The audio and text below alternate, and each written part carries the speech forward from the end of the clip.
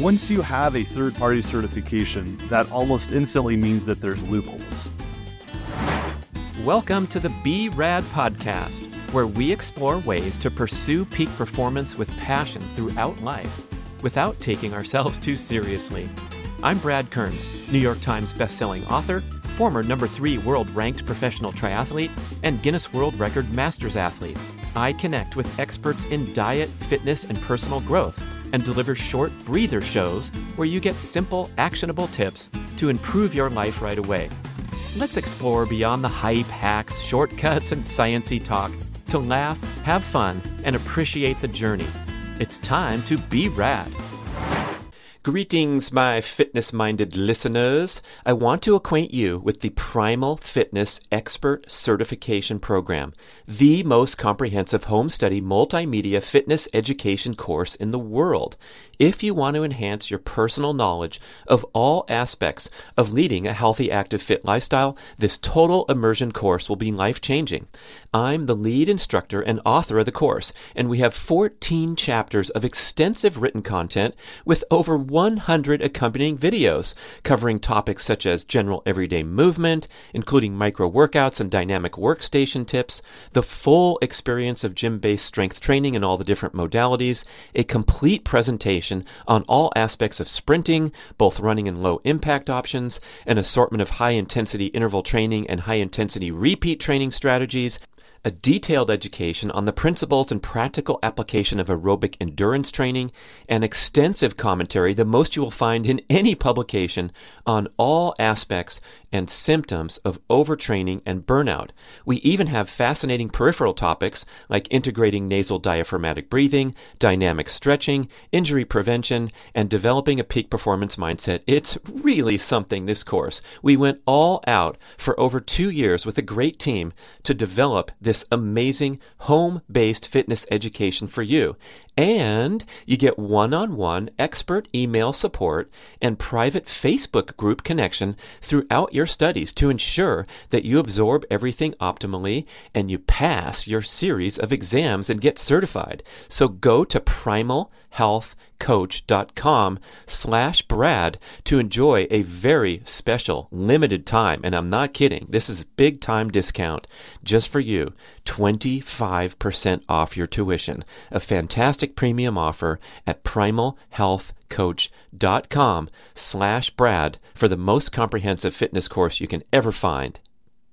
Hello, listeners. It's time to take a trip with me out to the ranch. That's right. We are going to talk to a real live rancher named Tyler Dawley at Big Bluff Ranch in the area of Red Bluff, California. It's a couple hours north of Sacramento on Interstate 5. So if you're driving on a road trip, you can stop in and check out this amazing place where they are raising truly organic, free-range chickens that taste delicious. I tried some myself. He shipped me some, and the first bite, you can tell right away that you are enjoying a superior animal, much better nutritional value, as well as humanitarian and environmental concerns. So Tyler's going to give us a fast-moving basic education on numerous aspects of regenerative farming.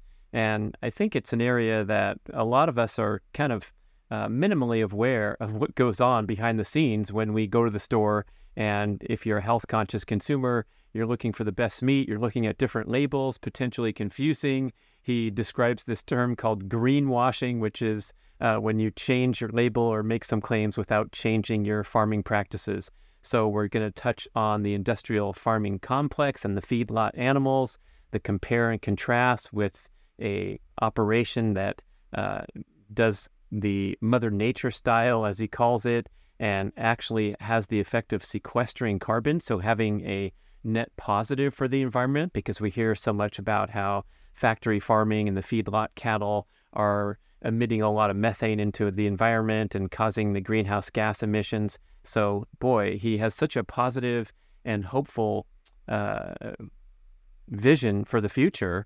And it starts with the consumer just changing spending patterns to demand and scrutinize and go and find the best sources of meat. And Big Bluff Ranch is going to be a fun place to stop over on and order up some chicken. They'll ship it to you right to your door. It's great. You know, I talk about ButcherBox so much, which has that tremendous commitment to grass-fed beef, free-range chicken and poultry, and turkey, and everything of the highest standard, wild-caught fish. So we have to do a great job, changing the world, one purchasing decision at a time. And I like how Tyler says, hey, you don't have to be perfect here or feel overwhelmed, but just try to do better and try to get over to the farmer's market and form relationships with locally grown food. It starts there.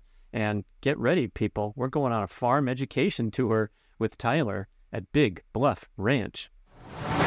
Tyler Dawley, I got you on a spare moment at the busy Big Bluff Ranch in Red Bluff, California, and you're going to talk to us about all kinds of organic regenerative farming. You sent me some wonderful chicken. It was distinctly superior to any chicken that you're going to find through mainstream channels. And boy, you could tell on the first bite. So I'm excited to learn more about all the great things you're doing at Big Bluff Ranch and your history in the scene, and particularly with the consumer, a lot of the misinformation and the marketing hype that we're subjected to. So I look forward to sorting some of that stuff out too. Yeah, I'm excited to be on here. I appreciate it very much. Yeah, tell me about Big Bluff Ranch. So the short story, and I'll try and keep it short, but it does tend to run a little long because we've been around here for a while. My mom's dad, Grandpa, bought the ranch in 1960, and for him it was at the time kind of a weekend toy. He was doing pretty well after the end of World War II, and this was just the reason we're called Big Bluff Ranch is he bought the ranch, told Graham.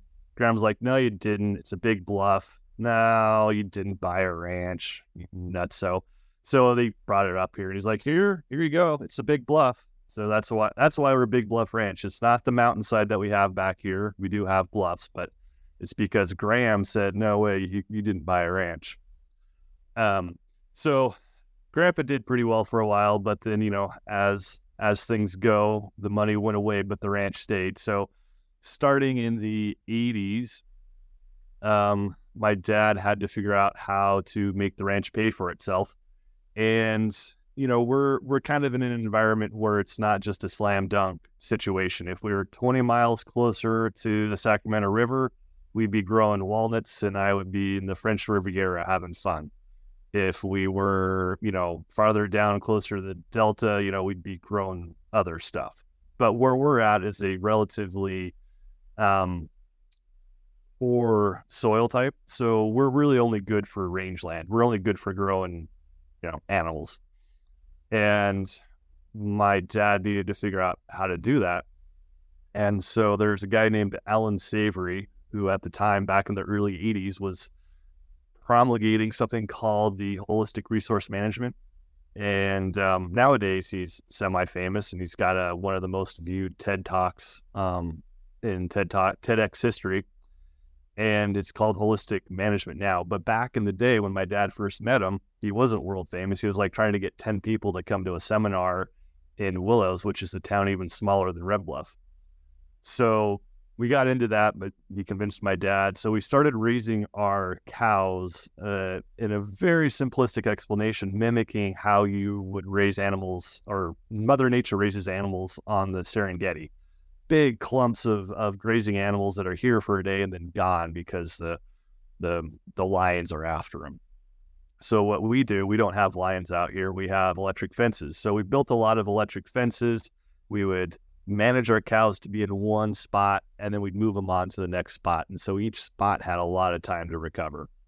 There's way more cool stuff there, but that's simplistically what we started doing. And then as you start logically following this process through, you're like, okay, we're taking care of our cows here. We're taking care of the ground. But we want to kind of keep going with this, so that our cows are still requiring some inputs. We're still having to get some hay in the winter. We're still having to get some, protein supplements. And that, back before we moved, white guys moved into this valley, like the ridge behind me is called Elkhorn Ridge. We have Antelope Boulevard down in Red Bluff that there was a ton of animals that lived here and didn't need outside supplementation. So they're like, well, cows should be able to do this, right? So we started changing our cattle genetics to short, wide cows for instead of tall, skinny cows. Tall, skinny cows are good for feedlots, but they're not really good for ranchers because you have to feed tall, skinny cows, and we're not feedlots. So we went to short, wide cows. Short, wide cows actually turned out to be really good for grass-fed beef. That's when I graduated college. So graduated on a Friday, was at a farmer's market on a Sunday. Maybe it was 2 Sundays later, but we'll call it the next Sunday. It's a better story. And so that was the early 2000s. That led us to farmers markets. That led us to trying out grass-fed lamb, browse, finished goat. And we tried a little bit of chicken, and we're like, nah, that was a miserable experience. The new rule, 4 legs only. So we're like, oh, well, the only 4-legged animal left is pigs. Let's try pasture pork. And, well, we found out that there are things worse than chickens for us. And we did not enjoy the pork experience. And that led us back into chickens. And chickens, that was kind of it. We hit our little lane there when we got back into chickens. We got, pretty good at it. We were doing direct sales through farmers markets.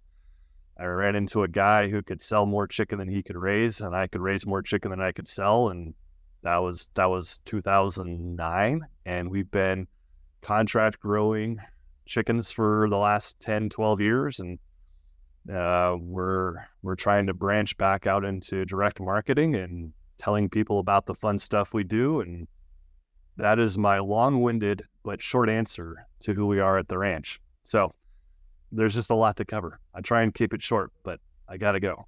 Yeah, lots of questions come up. So over a decade ago, this stuff wasn't as popular as it is now, where people are scrutinizing labels and asking for pasture-raised chicken and so forth. So when you're at these farmers markets and I suppose charging a higher price than the crap you find in the grocery store and what we're accustomed to paying for chicken, how did that go where you were building momentum with a discriminating consumer even back then? Yep. Yeah. So, well, you experienced it that when you raise chickens the way we do chickens, it just tastes better. If you try it once, you're pretty much convinced. I don't really need to do much more explanation. So that was it. So when we're at the farmers markets, we could show people, pictures of what we're doing. They were talking to me directly, and they'd take the chicken home and I'd tell them how to cook it, what was the best way. And then they'd come back the next week and we're like, well, that was the most amazing chicken. I need this week's chicken. And that's just kind of how we kept growing. It's just by delivering really awesome, delicious chicken one at a time. And you talked about running the cattle through different sections of the farm with the electric fence and then allowing the land to, what you said, recover. It sounds maybe more tedious and more expensive than the typical feedlot operation. So maybe you could compare and contrast what most ranches are doing and how that might negatively impact the land versus it sounds like you guys were pretty early adopters of this cutting edge strategy to try to regenerate the land. Yeah. We were regenerative before people knew what that meant. We were organic before people knew what that meant. We were just trying to take care of our land the best way possible. So what typically happens is a rancher will be called a cow-calf producer. So that's a cowboy who raises mama cows who'll have calves, and they'll wean those calves at 3, 4, 5 months, off of their wean. So they're not nursing on mom anymore, but they're not big. And so in a typical situation, that weaned calf goes off to a stocker operation, which would be a guy who raises cows from like 400 or 500 pounds up to like maybe 900 pounds. And then it goes to a feedlot, or that weaned calf just goes straight to a feedlot. And a feedlot is where 90, 98, 95, some really high percentage of all beef in the U.S. comes from. And in a feedlot, they're going to be in an enclosure, a corral, and they'll be fed an appropriate feed. And, oftentimes there's a lot of corn in that, and corn grows cows pretty darn quick. They get up to harvest weight it really efficiently if you're looking at it from that perspective. They put on weight really quick and they grow and they do a good job at that, at growing. And then they go to the harvest and then they get processed and then they show up in your grocery store. And that's how beef can be relatively cheap at your grocery stores, because they're eating mostly corn, and our current farm bill subsidizes corn production. So that corn that they're eating is artificially cheap, and it's been that way since the end of World War II. So that's part of the reason why grocery store beef is so cheap, is because you and me and our tax dollars have paid the farmer to grow corn below the cost of production. So remember some of that from economics class in college, where you're drawing the graphs and then below the cost of production, but they're still getting paid. It was pretty trippy to realize what's going on behind the scenes. But the cattle, every cow is out there on the open range for a percentage of their life, and then they go into the feedlot. That's what you're describing, and then they put on a large amount of weight in a short time from sitting around and chowing on corn all day. Yep. I mean, that's in round numbers. Yeah. I mean, there's more nuance to it, and I don't want to be poking at any of the people in that situation, because they're all trying to take care of the animals that they know how to be sustainable as best they know how. So, I hear some people kind of tossing some mud at various producers, and no producer out there is out there purposely, maliciously not taking care of their animals. They're just absolutely doing the best that they can, and there's a better way, but they're doing the best they can. So, and so compared to a grass-fed operation, our cows, which would just stay on the grass forever, cows are ruminants. They ruminants meaning that they eat grass and then they actually will spit up their cud. And if you see the pictures of the cows like going chomp, chomp, chomp, chomp, just laying down there chewing their jaws. So what they actually do is they'll eat grass, goes down into their first stomach. They have 4 stomachs, goes into their first stomach, kind of like a holding cell, holding pen, holding tank. And they're like, okay, I got this full enough. And then they're like, I'm bored, I'm gonna go sit down. And they herf up some of the grass, and they're like, okay, now it's time to work on this. And they chomp, chomp, chomp, chomp, chomp it. And then they send it down to their next stomach, and that's where they actually start getting nutrition out of it. So anyways, cows are designed to eat grass. They have these extra stomachs to handle all the roughage. And so if you provide the cows the feed that they're used to, that just works out. And that the cool thing about that is that cows are meant to eat grass. Grass is meant to be eaten by cows. And that if you kind of take some cues from how Mother Nature does things, where if you think about those plains of Africa where those wildebeest or whatever are here for a day and then they're gone, you can kind of in your mind's eye imagine that area was just hammered to the ground. There's no grass left. There's tons of dung, there's ton of urine. It's all chewed up with the hooves, plowed. And those animals are gone, and that ground has time to recover because they don't want to come back to that, yuck. So if you take that idea and you try and apply it into a domesticated livestock idea, you get the same thing. You concentrate your animals, they're going to fertilize the ground, they're going to plant seeds with their hooves, and you keep those animals off. And this is where the eye of the farmer or the rancher comes in, that we can actively manage Mother Nature's system rather than just letting her passively do it. So we can go out there and we can eyeball how fast these plants are recovering. A rule of thumb is that you don't want to go back and eat that same plant until it looks like it hasn't been grazed. So that simple little bit of explanation means that you can go out there, and if you're in like the springtime, at least out here, like that grouse is growing like crazy. You only need about 30 days of recovery, and that plant looks like it was never touched.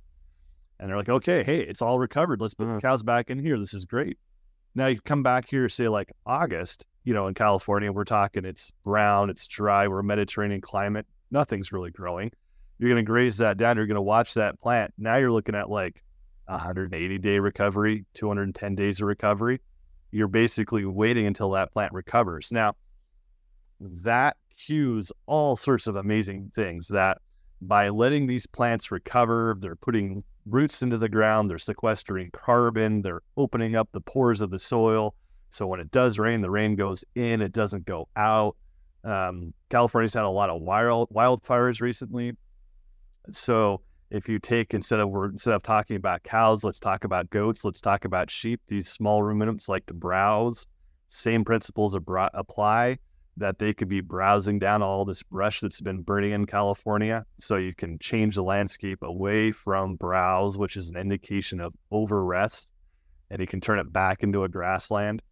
So just the really fun thing about managing landscapes like this is that you can fix everything. You can fix all the world's problems. Like, hey, we have flooding. Well, that kind of tells you that your rangelands aren't infiltrating water fast enough. We have crazy wildfires in California. Well, that probably means there's some management issues, that you're allowing too much brush to grow. Hey, my body's not very healthy. Like, well, how's healthy is the food it is that you're eating? Well, maybe that's not healthy. Well, maybe there's an issue there. Well, how do I get healthy food? Well, let's get it from healthy ground. Okay, well, how do we have healthy ground? Like, well, it should probably be taken care of like Mother Nature would take care of it, right? So there's these, broad parameters. There's all these things that kind of link together that kind of give you a sense of what agriculture could and should look like.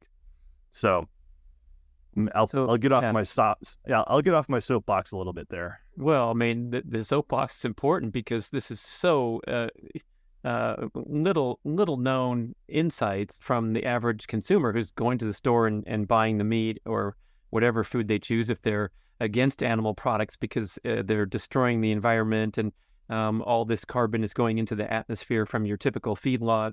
It's like a big smokestack in the coal factory. And so we have this important distinction between, I guess you could say, misusing the land and describe what that is, like overgrazing in the same area or something, to the extent that now the depletion is causing greenhouse emissions and so forth, versus if you simply allow the land to recover.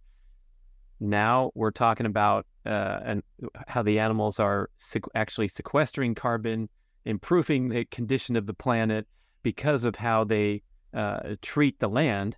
So maybe let's hit that distinctive compare contrast there a little more versus what's happening in the feedlot, where you drive by on the highway and it's dusty and there's there's no grass to speak of and so forth.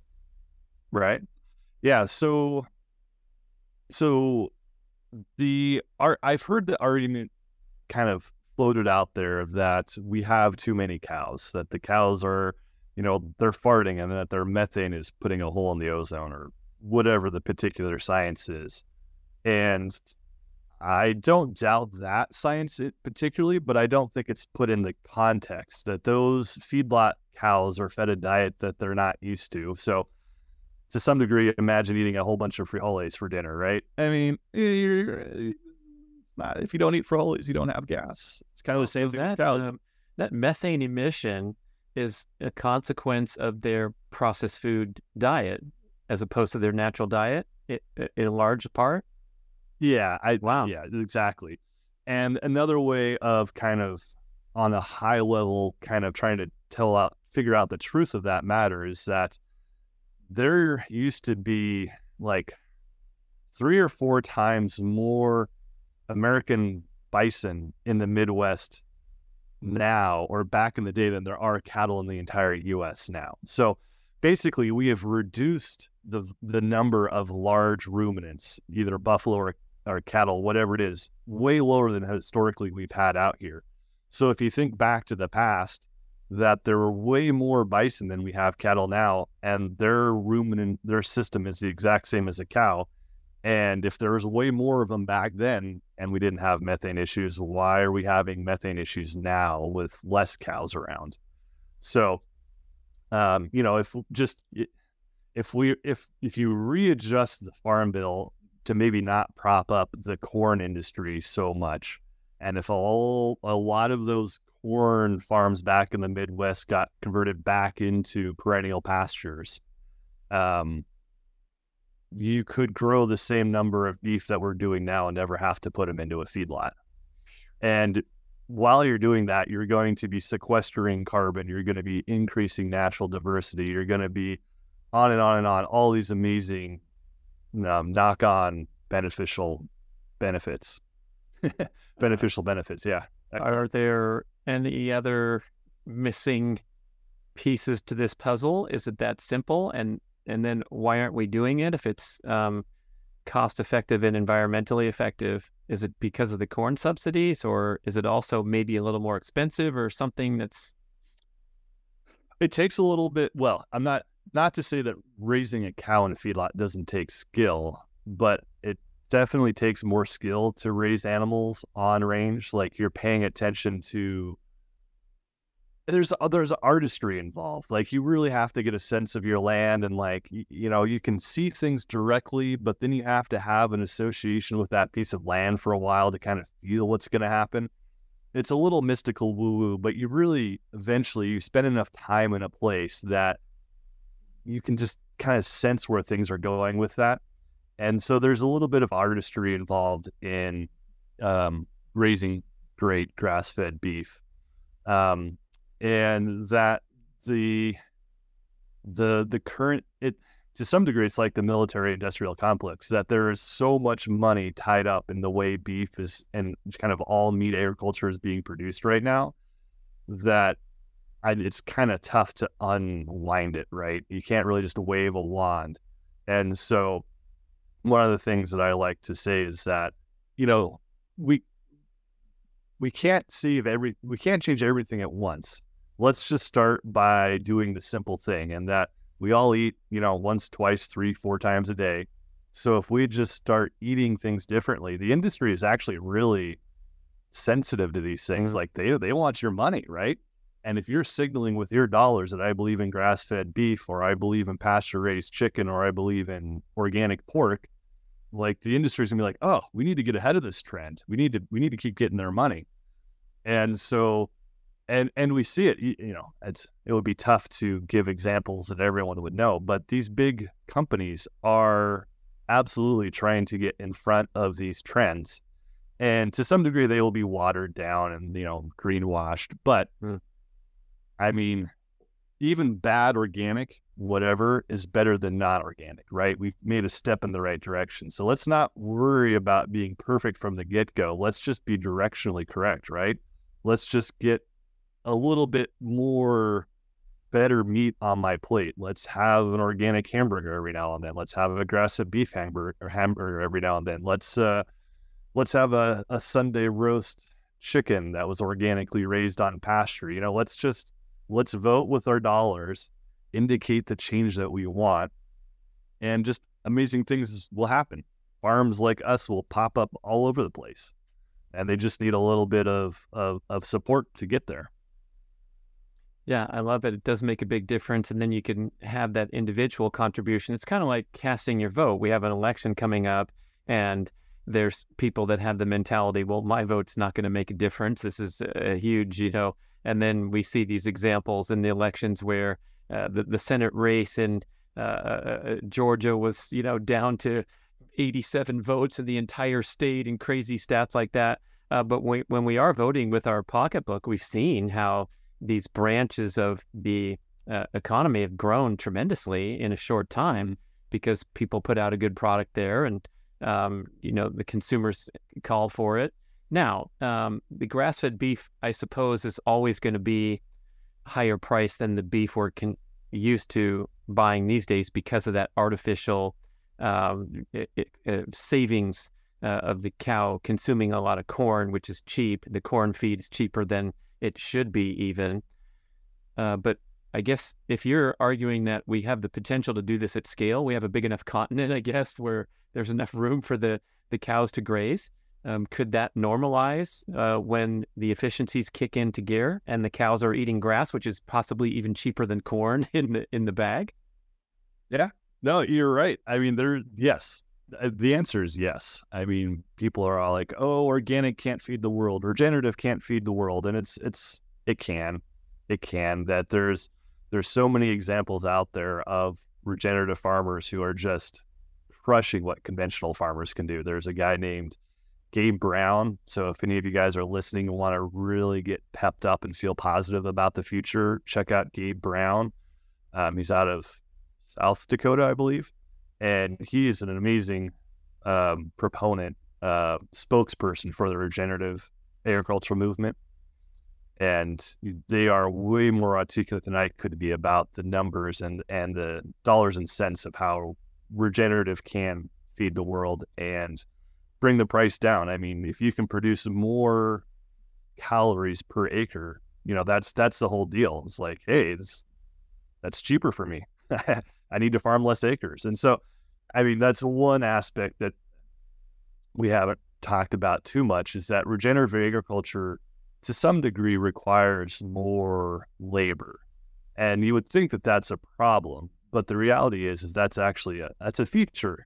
That's a benefit, because our rural communities are fading. There's, I don't know if you see them, but you see these sad stories of Midwest towns that are down to like 500 people, and that, the school had to close down, the post office had to close down, that, they just don't need the number of people to farm anymore. And that there is a whole very important culture that is kind of fading away right now, that the average age of the farmer is like 65, 67, something like that.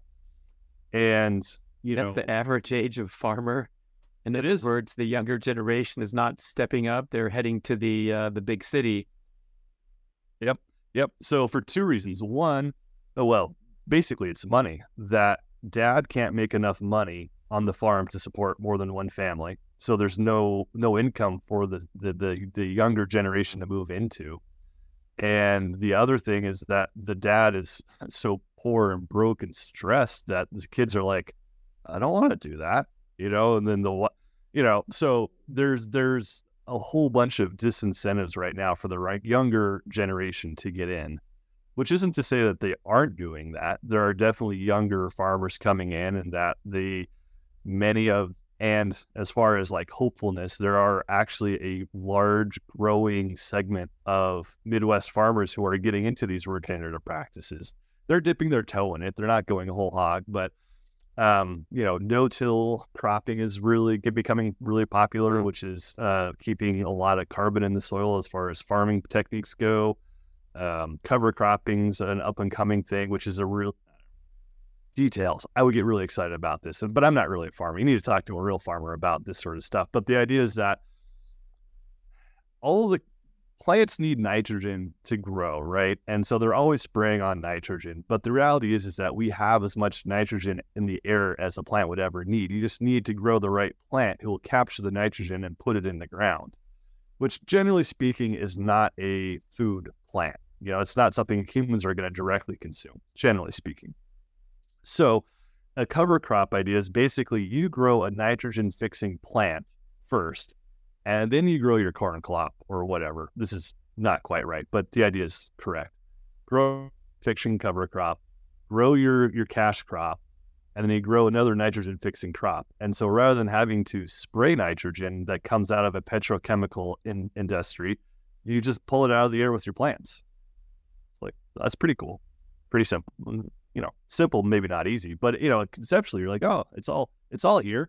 Mother Nature didn't need, artificial fertilizers. Mother Nature didn't need herbicides and pesticides and all that sort of stuff. You just have to kind of move the pieces around the playing board long enough until you are farming or ranching in Mother Nature's image. That the thing about Mother Nature, she's got it all figured out, but she's a passive manager. She's just like, set it and forget it. Like, hey, I'm done. I'm going off to do my thing. There's always internal built-in checks and balances. Now, if you can see what her system is and you can not mess it up, as active human managers, as stewards of our land, we can take these processes and be like, oh, Mother Nature, I see what you're doing there. You don't want these cows to come back here until that grass is regrown. But you can't come back on exactly the right day because you don't have active management. You kind of leave it up to chance a little bit when these cows come back. Well, I am an active farmer I'm an active rancher. I am farming based on your principles, and I have an electric fence and a cow dog, and I can come back like today because that grass is perfect for grazing. So you can take her things that would take her 100 years to grow an inch of topsoil. You can do that in like a decade with active human management. You're just taking the same principles of Mother Nature and just adding human creativity, human effort, human attention to it. And that you really get back into that stewardship mentality, school of thought, where we are actively kind of just moving Mother Nature's program forward rather than kind of letting her doing it, passively, or getting in there and just taking a plow to it and just literally ripping it all up. I mean, that works for a while too, but we've got, I've been doing it for about 50, 60 years. So we got about another 20 or 30 left. So we're going to have to change sooner or later. Oh, yes. Tell me more about that statement that we hear bantered about now and then, that we're on a time clock now because of our abuse of the land. Right. So I can't. Oh, I should have looked up the reference before I made the half reference. But there is a, what is it, 40 harvests, I think. Yeah. Some smart people have come up with a math showing that, in conventional production practices, X amount of carbon goes into the air, X amount of soil goes down the Mississippi into the Gulf of Mexico, and they've calculated out that we have about 40 harvests left before things get really bad. Really bad means inability to have a harvest. Like the crops aren't going to grow because the soil's so depleted, and the atmosphere's all those changes due to mechanized farming is what you're talking about. Yeah. So we have 40 left until then we're in. I don't know if you saw the movie Idiocracy, where none of the crops were growing because they were not using water. They're using an energy drink that had taken over the the industry, and everyone was drinking it instead of water, and then they were watering the crops and so forth. But we're looking at a real life Idiocracy situation with 40 more harvests. Yep. And I may not have the number correct, but the principle is sound, that the end is closer than you would think. And that that sounds pessimistic, but I am not pessimistic about this. I am optimistic. It's part of the reason why I've decided to get out here on podcasts and tell people that, like I said a little bit earlier, you kind of reflected back that we get to vote with our forks. We get to choose our future. That, buy organic when you can, buy local when you can. It's not perfect. You're not going to be able to do everything that way, but every little bit you do counts. And that the more people we get doing that, the more it counts. And that, there's some, and so it's just so cool, man. You get better food for your body. You get to grow strong, happy, healthy kids. You get strong, healthy body. You're going to be around for your kids and your grandkids. You know that the food that you're eating was grown really well. So it's either a healthy plant in soil or it's a healthy, happy animal on good plants. And those good plants are taking care of the environment. The environment means that it's sequestering carbon. So these crazy weather cycles are moderating. It's so cool. And then there's, scientific studies out there quantifying how fast these things can regenerate. And it just really comes down to getting people to buy the products, to support the future that they want. And it doesn't have to be like this burdensome, I have to go 100% organic, but I can't shop at Whole Foods. I have a real job. And it's like, well, no, you can't. And no one really expects you to. Just do the best you can. That the aggregation of every little thing you do has a dramatic impact. Our ranch, we exist because there's only maybe, pick a number, 1,000 to 2,000 people support what we do. And we've stood up our whole ranch on 1,000 to 2,000 people buying our chicken, right? It doesn't take a whole lot. So if you're, go find a farmer, support it as best you can. And then, if that farmer maxes out production like some other farmer, farmers, we want to make money too. They're like, oh, hey, I see someone's making a lot of money with this chicken thing. I'm going to go raise some of my own chicken. And boom, now you have two farmers raising chicken. And if they're raising chickens on pasture, they're fertilizing things and they're moving chicken and all sorts of good stuff. And it just comes down to your food choices, and your food choices have like a triple benefit to you. They're good for you, they're good for the animal, and they're good for the land, and they're good for the future. So it's a quadruple benefit. And that's kind of the simplistic message that I think gives me a lot of hope. It's just like, just buy some better food, and it's going to take care of a lot of the problems that our society faces. I'm pleased to present B-Rad grass-fed whey protein isolate superfuel, the absolute highest quality, all-natural protein supplement infused with creatine that delivers everything you need to optimize your appetite for fat loss, recover quickly from workouts, and build and maintain lean muscle mass, the single most important attribute for aging gracefully. Our protein comes directly from small family farms in America's dairy land of Wisconsin. It's cold processed and microfiltered for maximum bioavailability and digestibility. So please don't mess with the many cheap commodity protein supplements that are ineffective, inferior, less pure, and often contain junk sweeteners, especially the plant-based offerings that are vastly less bioavailable than the gold standard of protein supplements, that's whey protein isolate. Whether you're in your peak athletic years looking to grow and recover, or in the older age groups trying to delay aging and decline, whey and creatine are widely agreed to be the most critical and effective supplements to take for the rest of your life. You can easily stir the superfuel in water or make a delicious smoothie every day. I'm certain that you're going to love the pleasant, light, natural vanilla bean and cocoa bean flavors. So try some on Amazon today. It's a huge hit with dozens of 5-star reviews. Or you can order direct from bradnutrition.com with our buy 3, get 1 free, and make the superfuel a centerpiece of your daily routine. Yeah, including the momentum against it right now is there because people are supporting these planet unfriendly, mechanized food, industrialized practices. And sounds like we've done away with, for example, human labor in favor of machines and strategies, subsidies, things like that are getting us away from the tremendous potential that we have that you've just described for this regenerative, organic farming practices. And it's distressing to realize that the chemical makers, for example, are putting their muscle in so that the ranchers will spray things instead of rotate the crops. But again, if the money's leading elsewhere, people are going to shift gears quickly. Companies are going to shift gears, and that gives us hope. It really does. Yeah, I love how you say that.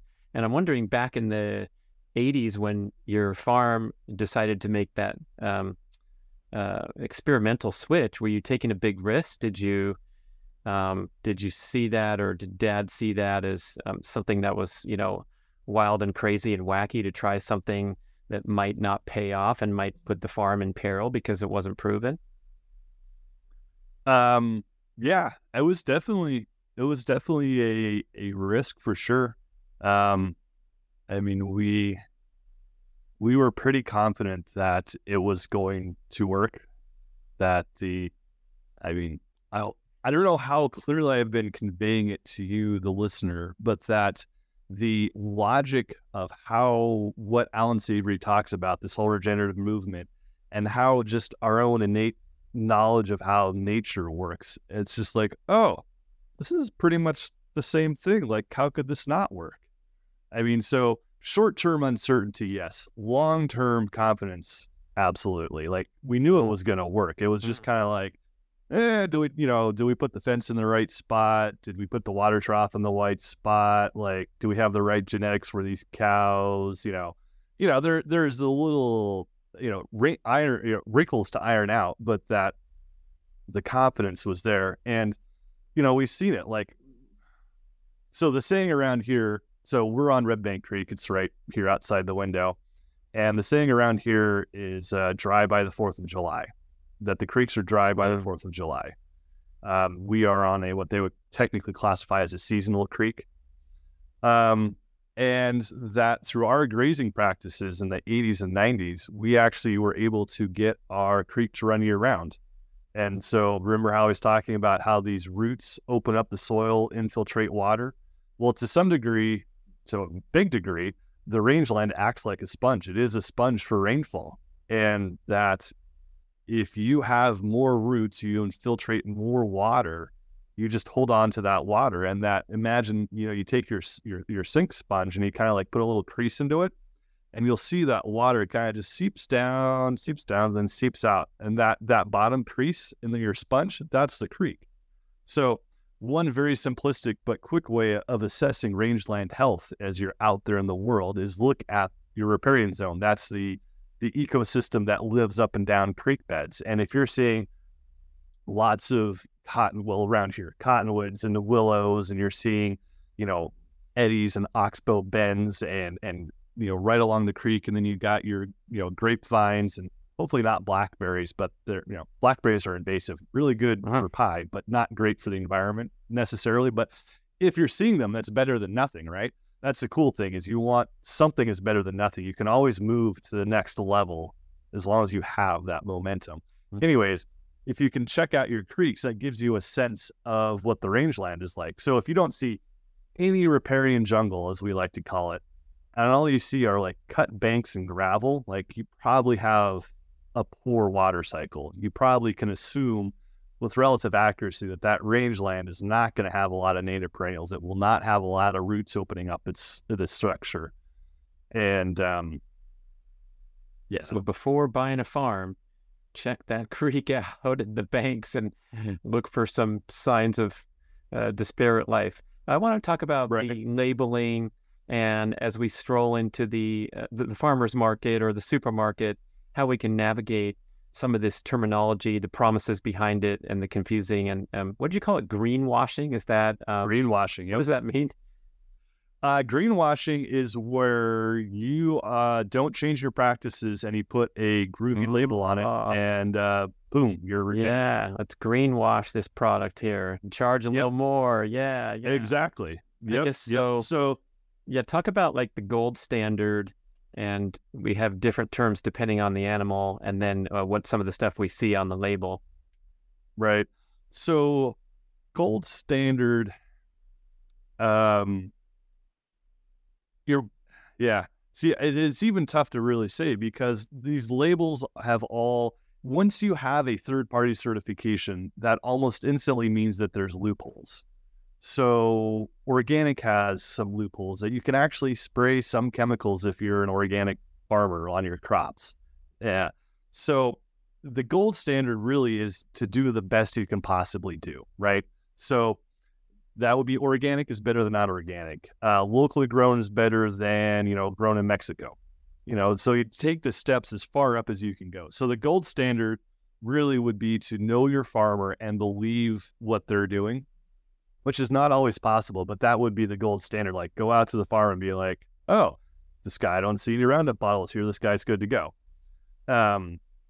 So in beef, grass-fed is probably, it would be the standard.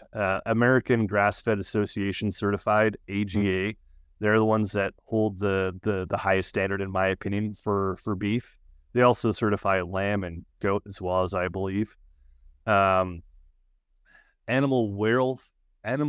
is their certification? Animal welfare approved, AWA, is also another gold standard. You're not going to find that at grocery stores, though, because that is a super high standard that covers animal welfare, farm labor, genetics. It's really, really high quality stuff, but it's really expensive. You'll never be able to find it in a grocery store, but they have a great website with a farm finder. So animal welfare approved. Go to their website. You'll find a farm nearby.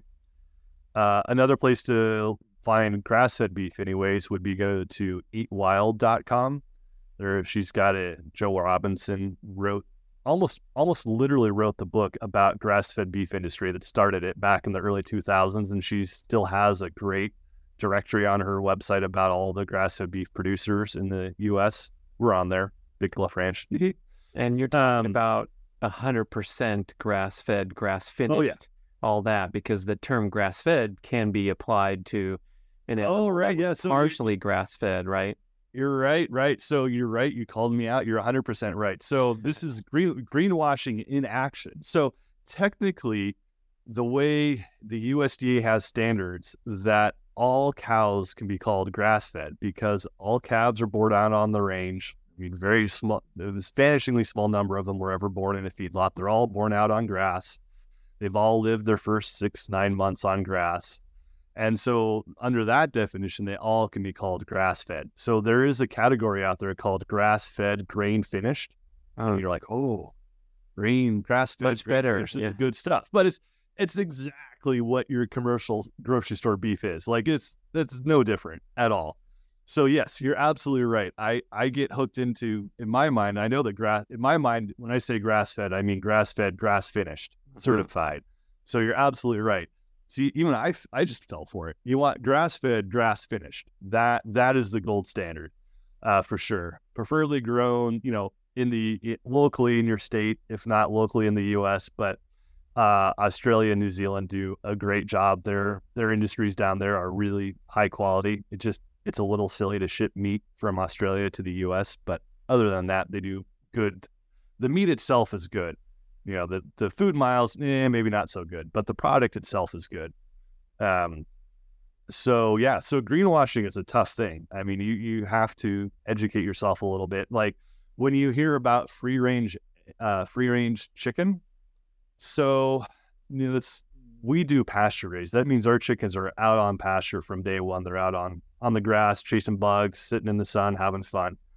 Now, when you first hear free range, you're like, oh, well, that must be like what Tyler does. They must be out on the range running around because they're free ranging, right? Well, the industry has got in there and they kind of have owned that term. So in a conventional house, chickens are raised to harvest weight in about 5-6 weeks, somewhere in that range. And that the industry says, well, for biosecurity, we don't allow them outside access until week, 4, something like that. What does biosecurity mean? Well, the biosecurity is like, well, I don't want a wild Tweety bird to fly into my house and bring a cough in. That's the biosecurity excuse. And it's true. I mean, when you if you pack in lots of animals in a small space and they don't have their natural ability to regulate spacing and density and to get away from disease or any of that sort of stuff. Yeah. I mean, it's like sending your kids off to school, right? It's a petri dish, right? They go off to school, they get packed in with all those germs, they bring the bugs home, and next thing you know, you're sick. Kind of the same idea that the conventional houses are just potential breeding grounds for disease. And so they really do have to be careful about letting stuff in because it's an absolute issue where you get one chicken sick in a house full of chickens. And then next thing you know, that entire house has got the same disease. There's no little illness in a chicken. It's either all or nothing. So free range anyways, that they have these parameters such that they don't get let out very early in their life. And when they do get let out, all that's really happening is doors are opening on the side of the barn and they're let out into it's almost like different farms do it different ways. But yard. It's a little yard. It's a little yard and it doesn't even have to have grass on it. It just has to be outside. And chickens are immensely creatures of habits. Like they do the same thing every single day. And so if you open up a door, they're like, I don't do that thing. And so, you have, say, 40,000 chickens in a barn. You go out there in the middle of the day and you'll see like 10 outside, 20, 100. I mean, a vanishingly small fraction. These free range is not what you think it is. Kind of the same thing with the vegetarian fed eggs. Chickens are not vegetarians. They are carnivorous little baby dinosaurs that love to kill and eat things. Feeding chickens only vegetables is really going against what they actually want to eat. They want to eat things. So that to me is really just outrageous. Like they're making a virtue out of something that's bad. I mean, you can't really the diet that the conventional houses have to use. It's tough to incorporate meat byproducts because of rancidity and so they really have to kind of feed them a vegetarian diet. But to and brag about it. Exactly. To like, oh, hey, I can't actually feed the chickens what they're supposed to eat, but hey, I'm going to make it sound like I'm doing an amazing thing and they're vegetarian fed. So all eggs are basically vegetarian fed if you're buying them at the grocery store. And that pretty much means that all eggs are coming from hens that are not eating a complete diet that they're kind of would naturally prefer to eat. Yeah, they love bugs and, they'll go after mice and they'll kill small snakes. I mean, you have we keep some hens around the yard and it's like, yeah, they want meat. They're happy to be carnivorous. They're not predators, but they certainly will like to amend their diet with high protein. It's just like humans, right? We should eat mostly plants, eat some meat, and if you're going to eat meat, eat really good meat. So pasture-raised chicken, that distinctive term means that they lived mostly outdoors, or is there some nuance there? And then describe their overall diet, that they're eating bugs, worms, things that they can easily catch, and then they might get the odd mouse or snake. I didn't realize that with the chicken. Well, that's more on the layer side, but yeah, the layers are way more vigorous. So pasture raised is not a regulated term. So that means anyone can use that for what they want to. And for the most part, it really hasn't been watered down. There's a couple companies out there who are kind of getting into the space and using it when I don't think they should. But generally speaking, if you're going to talk to a farmer, a person who's actually raising the birds, not like some corporate wholesale type dude, and they say pasture raised, like that's legit. Because that means that this person is saying, I want my birds on pasture. I want them on fresh pasture. I want them moving to fresh pasture. That means that person's worried about the grass, the recovery, the quality of the pasture that the birds are on.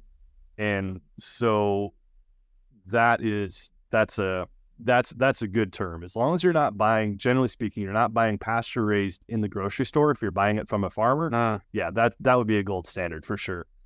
And as far as what these pasture raised chickens eat, that even though I just gave a long story about how chickens are carnivorous and they do love to eat meat, they are not predators. They're not carnivores. They're not hawks or anything like that. They actually do get the bulk of their nutrition needs to come from grains. They're designed to eat grains. They have something called a crop and a gizzard. So a crop is like this big kind of weird bulge in their throat where they stuff a whole bunch of grain into. Like, imagine if you're a quail out here in California. They go off, they're running around and they fill their crop full of seeds that they spent all day collecting. And then they kind of somehow swallow it down into their gizzard, which is this big ball of muscle. Like, imagine a stomach that has this all muscle and they've got some rocks in there and they just sit here and they grind with their gizzard with these rocks and the seeds and they crack them down and they eat them. They're designed to eat grain. So back to the cow discussion, cows are ruminants. They have 4 stomachs. They're designed to eat grass and they're not designed to eat grain. Back to chickens, they have 1 stomach and they've got this gizzard. They are designed to eat grain. So chickens, they're meant to eat grain. It's okay for them to have grain. That's their natural diet. And so, yeah, when we have them out on pasture, they get a lot of grass. They get a lot of like whatever bugs they can find, but we also supplement with a lot of grain feed. So, and that's going to be true across the board of any pasture raised chicken. That, when you hear pasture raised, a lot of people ask like, oh, so you don't feed them any grain? You're like, well, no, they're designed to eat grain. They need to eat grain, but we give them fresh pasture. Think of it like a salad on steroids, right? They absolutely need that, but they can't live on it. So I guess the chicken's a domesticated animal that needs human intervention in the diet, essentially. There's not like wild chickens running around surviving on grass and worms. And exactly. Mice. So, another little soapbox here. So chickens, they came from Indonesia and they existed, in jungles, and then somehow they spread across the world. And that they still like that. They still like living in their initial genetic instincts is to live in small groups, kind of under trees, like zipping out, grabbing something, zipping back into cover. And that's how chickens were raised until, maybe the early 40s, I think it was, 50s. And oh no, I lost my train of thought. Chickens came from Indonesia. And then we domesticated them, and right, we domesticated them, and so so the whole point is that chickens. Okay, got it. Now I'm going. You just said that chickens need outside intervention. They need human intervention. That's absolutely true. That the way we as a culture have decided to eat chicken is not in balance with how nature would produce chicken on its own. So we have as a culture decided, hey, we like chicken a lot. We like chicken above and beyond the actual carrying capacity of the landscape. So depending on where you are, like how much quail do you have running around? How many turkeys do you have running around? Like per acre, you're not going to have very many. You're going to have, I don't know, 2, pick a number. It's a small number. But as a society, we've said that, no, we like chicken a lot. And so we are working above and beyond, within reason, the capacity of the land, that we're putting on more animals in that one spot. This is part of where the active human management equation steps in. We're like, Mother Nature would only probably raise 100 chickens here on this acre. But we're a human. We understand why she said 100 chickens only. And we can now kind of work with that system. Like, only 100 chickens because we didn't grow enough grain for them. Well, we can bring the grain in. Only 100 chickens in this acre because they'd overpolluted if they stay here long. Well, that's fine. We'll move them to the next acre.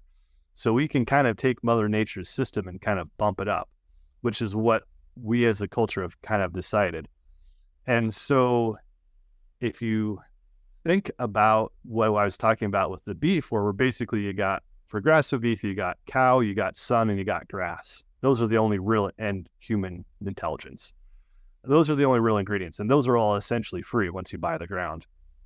Whereas with chickens, you have those exact same ingredients plus corn, or grain. I should say grain. We do no corn, no soy. So grain. So all of a sudden you have added an extra layer of expense in this production. So you should actually spend more. Chicken should be more expensive than beef in the long run. Grass-fed chicken should be, or grass-fed beef is basically nature. Pasture-raised chicken requires human intervention. And so there is part of the reason that we think chicken is so cheap is that there was a presidential campaign back in the 50s, and his tagline was a chicken in every pot. And so back in those days, when chickens were still raised on a more natural scale, when you wanted a chicken dinner, it was kind of a big deal. Sunday being like the fancy meal of the week, right? You're going to sit down, you're going to spend some time making your Sunday roast chicken. It was not a throwaway meal. It was like the main meal of the week.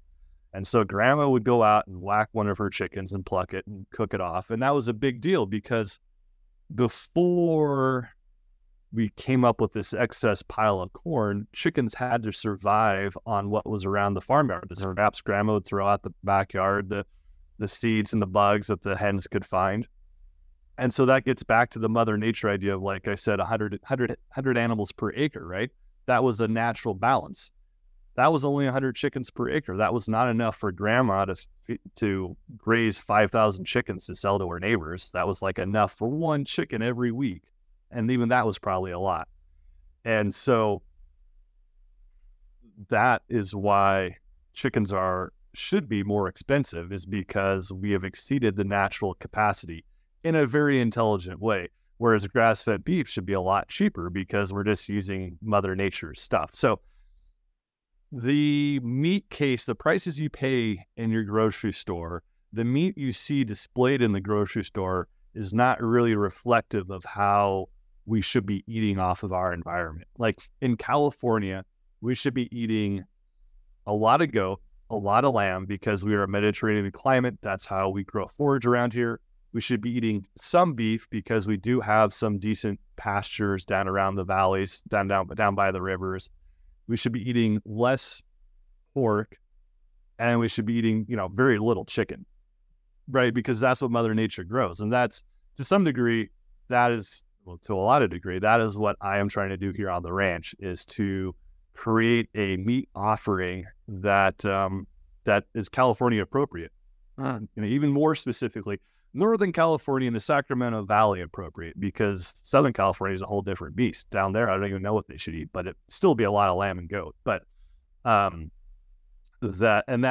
gets back to the idea of understanding Mother Nature, understanding her process in our local environment, and then taking our human intelligence and stepping into that process and thoughtfully and correctly tweaking with it, making it work for what we as a society want. So, what about the commentary that the ruminant animal, the cow and the others, fare better on this adverse dietary practice of the grain feed versus the chicken or the pig? Is that, you did mention that you don't do soy or corn? Is that the stuff that really the monogastric animals, the chicken and the pig, have trouble digesting? And then, as the story goes that I'm familiar with, they're giving off an end product that has high polyunsaturated content in their flesh, versus the cow, the multi-chambered stomach is able to kind of deliver a favorable end product because they can better handle this stuff that's not supposed to be in their diet. So you're feeding corn to all of those animals, and you're saying that the cow produces the better, worst option? Yeah, that's the commentary it's going around. Dr. Paul Saladino talks about this at length, and some other people have said, obviously trying to get a pasture-raised, free-range, 100% grass-fed is going to be the best. But then if you are compelled to choose a conventionally raised animal, the monogastric animals are going to fare worse than the ruminant animals in processing that feed from their diet. He's thinking, people. He's thinking. Yeah. So the way I answer these questions in my mind is I go back and I try and compare what the animals should eat to what they are eating. And at no point in my understanding would a cow ever eat a lot of grain. In my understanding of chickens, I know that, chickens, say they're like a pheasant or a quail, those animals do eat a lot of grain. When you say grain, is there a distinction between? Well, like seed heads, like they're going out there in the native grasses and they're pulling off and eating, they're eating the soft chest, they're eating the purple needlegrass seeds. They're eating seeds off of the grasses that grow here naturally.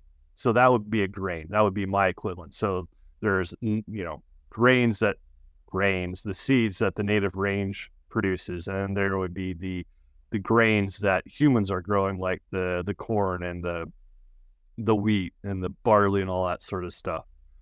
And so I would think, and I don't know the science on this, but I would think that chickens are to some degree meant to eat corn, or eat grains anyways. Corn, yeah, I mean, I have heard people say that corn and soy is not the appropriate diet for chickens. But I also know that when we used to feed corn and soy to our chickens as kind of the base of our feed, that they did great. That's a tough question. I don't have an answer for you. As a farmer, as what I am trying to do, I would say that the reasons we choose the way we feed our animals is that is the most species appropriate that we can get to. And I could be wrong, but I'm pretty sure I'm right. And so we stay away from corn and soy, not because I think it's bad for the animals, although that may be true. But the reason I stay away from corn and soy is that I think it is more an appropriate way of feeding our animals for the California environment. I keep harping on this because I think it's important that California is a Mediterranean climate and we grow good winter crops. Right now, we're using wheat as our part of our ration. And wheat growth, California used to be a major producer in the world of wheat back in before the California Water Project. So in the 30s and 40s and 20s, I don't know if you've seen these old timey farm pictures. Like they'll have like 100 mules set up, and they'll be harvesting thousands of acres of grain in like this old mule drawn combine. It's really cool pictures if you ever find them. But California grew tons of wheat. It's something that our climate does really well. And so since we are trying to create a meat case, call it a meat case, a California appropriate meat case. When you walk into a grocery store, you see the meat there. What should California be producing and putting into that meat case? And so that's why I said, some beef, a lot of goat and lamb, some chicken. And if of that chicken should be eating something that can be grown here in California. In this case, wheat would be as a really good option. We're not talking about having to irrigate in the summer with corn.